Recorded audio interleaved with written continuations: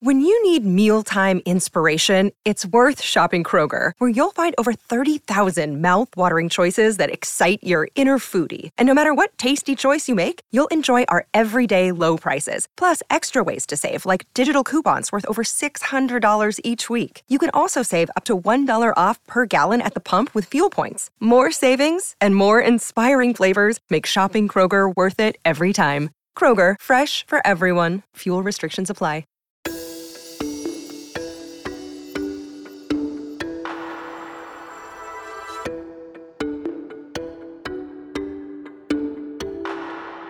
Even though we're all taught to always tell the truth from a young age, most of us aren't so honest. Parents lie to their kids, employees lie to their bosses, patients lie to their doctors, and vice versa. But experts say that while the majority of people tend to lie now and then, they are, for the most part, honest. Dr. Christian Hart is a professor of psychology at Texas Women's University, director of the Human Deception Laboratory, and co-author of Big Liars: What Psychological Science Tells Us About Lying and How You Can Avoid Being Duped. Most people lie, but most people tend to be fairly honest most of the time, but there's a smaller subset that engages in quite a bit of lying. Through a number of different analyses, we've kind of honed in on this notion that big liars are those people who are in about the top 5% of liars, so at the very peak of the distribution, and they tend to tell 5 or more lies per day. But the frequency isn't always a good measure of big liars. Even if someone tells a couple of lies throughout the week, they may still fall into this category if those stories have major consequences. In our book, we characterize big liars as either being those people who lie prolifically or those people who tend to tell extremely consequential lies. Hart says dishonesty emerges in childhood, around age 3. But is the habit of lying a product of nature or nurture?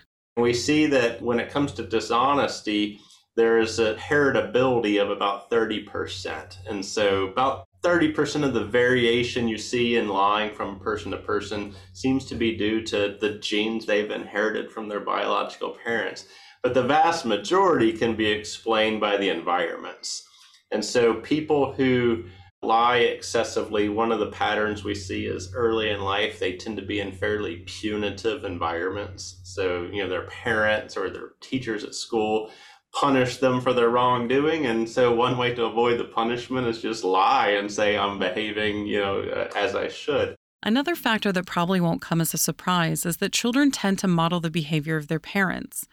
They might become big liars if mom and dad often lie or promote an environment that's accepting of dishonesty. For example, saying things like, well, lying's okay sometimes, or lying's not that bad. And then children tend to adopt those patterns. And then also with siblings and peers, people who are reared around friends and brothers and sisters that lie a lot will tend to take on lying quite a bit themselves. But a lot of it is really just habitual patterns. We all have habit patterns. In fact, if you examine your typical day-to-day experience, a lot of it is just a repetition of the very same things you did yesterday and the same things you did the day before. And so if people adopt these social patterns of sort of solving social dilemmas by using dishonesty, they tend to repeat those patterns over and over again. And lo and behold, it becomes second nature to lie. But that doesn't mean these people are pathological liars. Dr. Drew Curtis is an associate professor of psychology and director of the Curtis Deception Lab at Angelo State University. He also co-authored Big Liars with Hart. He says big liars are not pathological. That condition is something different. These are people that also do tell lies with great magnitude and or high frequency, but usually their lies are going to cause them problems in social relationships, occupations, or other areas of their lives, where that's not always the case for big liars. Big liars can lie and it not necessarily cause those same issues. So we separate those, and I guess the easiest way to think about it is pathological liars would be a subset of big liars. One main distinction is that big liars haven't yet been recognized as a psychological disorder, but that doesn't change the fact that these people aren't being truthful. Because of this, you might wonder how Hart and Curtis can get accurate research when their subjects are masters at deception. How can they trust their participants? Well, Hart says that these big liars aren't usually trying to hide, In fact, having discussions about lying may be the only time they're comfortable telling the whole truth. One of the things we find is that when we sit down and interview people, they tend to be pretty honest about their dishonesty. And we can also verify that what people tell us about their level of dishonesty matches their actual level of dishonesty. So, for example, if we have someone come into our lab who says, I never lie at all, and then we put them in a contrived situation where they might be incentivized to lie, they don't. And those people who say they lie a lot, when we put them in a similar situation, they tend to lie quite a bit. And so we know that people tend to be pretty honest when we ask them in a non-threatening environment or situation about their level of dishonesty. And just like many of us, big liars can feel that they're lying for a greater purpose. For example, telling a friend you love her new haircut when you might not actually like it seems like a helpful lie. But is it? People who say they tell white lies, they might say my end goal is really to make someone else feel better or spare someone's feelings or something to that end where, they're not going to say I'm trying to be manipulative. But if you pushed it back and you said, well, yeah, you were being manipulative, they could say, okay, maybe I was, but to this other end or to this other goal. These white lies can have big consequences down the road. Even ones as simple as the tooth fairy can potentially affect future relationships. I've done some research on parental deception, specifically with telling children about Santa Claus, Easter Bunny, Tooth Fairy, these types of lies. And so, you have parents that do that. The value of honesty is placed with a high premium, yet it's not necessarily lived out. And though Curtis says lies about Santa Claus don't usually have a lasting effect, college students report less relational satisfaction with parents who lied to them as children. But how can you tell when someone is lying? Hart says people are generally not very good at detecting deception. Even polygraph tests are only about 80% reliable, which is why the results are not permissible in a court of law. The fact is that some people are just really good at lying. Those people who are really good at lying are also really good at telling the truth. And what I mean by that is they just are very compelling and convincing people. And so they're compelling and convincing when they're being honest, and they're also compelling and convincing when they're being dishonest. And the patterns that we see is they tend to be very socially engaging. They make eye contact, they smile a lot, they reflect back with the people that they're talking to. They also seem very confident, so they say things with a very assertive tone. They sound believable in their delivery and their intonations. And so people who do that make good salespeople, whether they're being honest or whether they're being dishonest. They're just good at persuading others. And with the rise of television shows about catching criminals, many of us believe we won't be the ones to fall for their con. But all of that late-night binging may not be as helpful as you think. Contrary to what many people believe, Hart says you can't tell someone is lying by just watching their mannerisms. So paying close attention to their eye movements or subtle facial expressions won't reveal a true big liar. And so if we want to look at how people actually detect lying, what we find is that in the majority of cases, it's through evidence. Someone makes a claim. They say, yes, I was at a party last night. And then they hear from someone else who was at the party says, no, they weren't at the party. And so it's through the accumulation of additional evidence that we tend to detect lying. Hart says we can avoid being duped simply by paying attention to our situations and circumstances. For example, in romantic relationships, someone might not want to know about their partner's infidelities just because it would be so painful and so difficult to deal with and might completely upend their lives. And so they'll just turn a blind eye. And so just simply paying attention is one way that we can detect lying. Another method is to rationally think through the information we receive instead of automatically believing it. But if we pause and we pump the brakes and we really consider what's being said and carefully consider the evidence, we're more likely to detect the signs of dishonesty. The problem is that's a very kind of cognitively labor-intensive process, which is why we process things automatically much of the time. Another strategy is simply to adopt a more skeptical approach.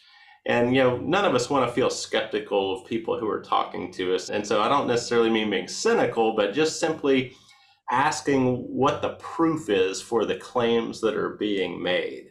And if we just simply look for the proof or look for the evidence, that can oftentimes help us root out those people who are being dishonest with us. But even with all of this research, Hart says even he isn't very good at spotting liars. In his day-to-day life, he doesn't especially care if people lie to him. It's only in more serious situations, such as when making an expensive purchase, that he pays close attention to the truth. I look for the evidence. I look for incongruencies in what's being said.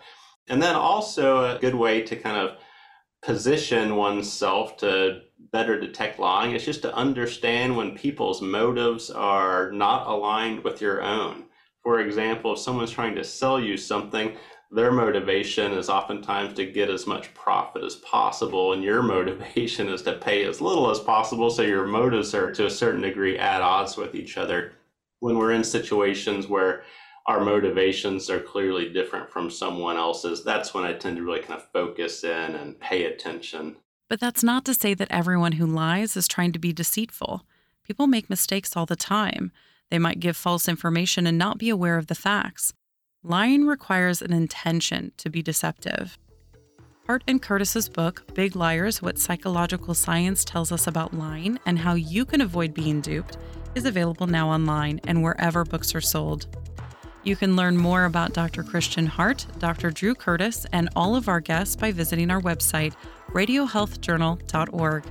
For more behind the scenes, follow Radio Health Journal on Facebook, Instagram, and X. This segment was written by our associate producer, Polly Hansen. Our lead producer is Kristen Farah. I'm Elizabeth Westfield.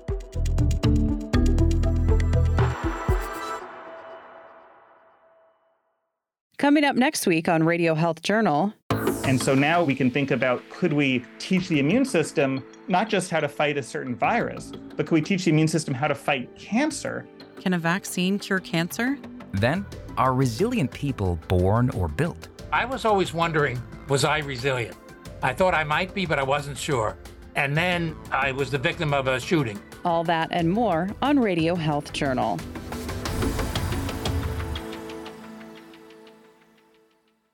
I'm Elizabeth Westfield, host of Radio Health Journal. If you enjoy listening to Radio Health Journal, you'll also like our sister show, Viewpoints, which covers a wide array of topics from education to history to the environment. Here's a preview of what they're covering this week on Viewpoints. Tarantulas are actually very, very interesting spiders. Actually, most tarantulas are pretty docile, and people keep them as pets. Spiders and bats are often used as spooky, scary icons each Halloween, but are they really as scary as they seem? Then, you can't be America's leading free speech organization if people don't know who you are. Ever seen ads for an organization known as FIRE? We cover why they seem to be everywhere. I'm Marty Peterson. And I'm Gary Price. These stories in depth this week on your public affairs magazine, Viewpoints.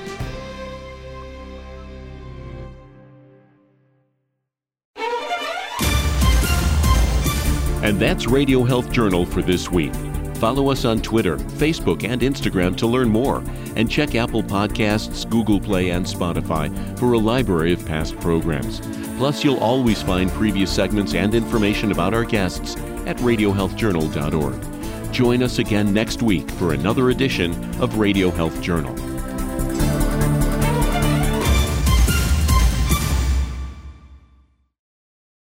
Sick of being upsold at gyms? My guy, you're currently a base member? For $90 more, I can upgrade you to our Shred membership. For $130 more, you'll be a Swole member. And for just $300 more, you'll reach Sweat Platinum.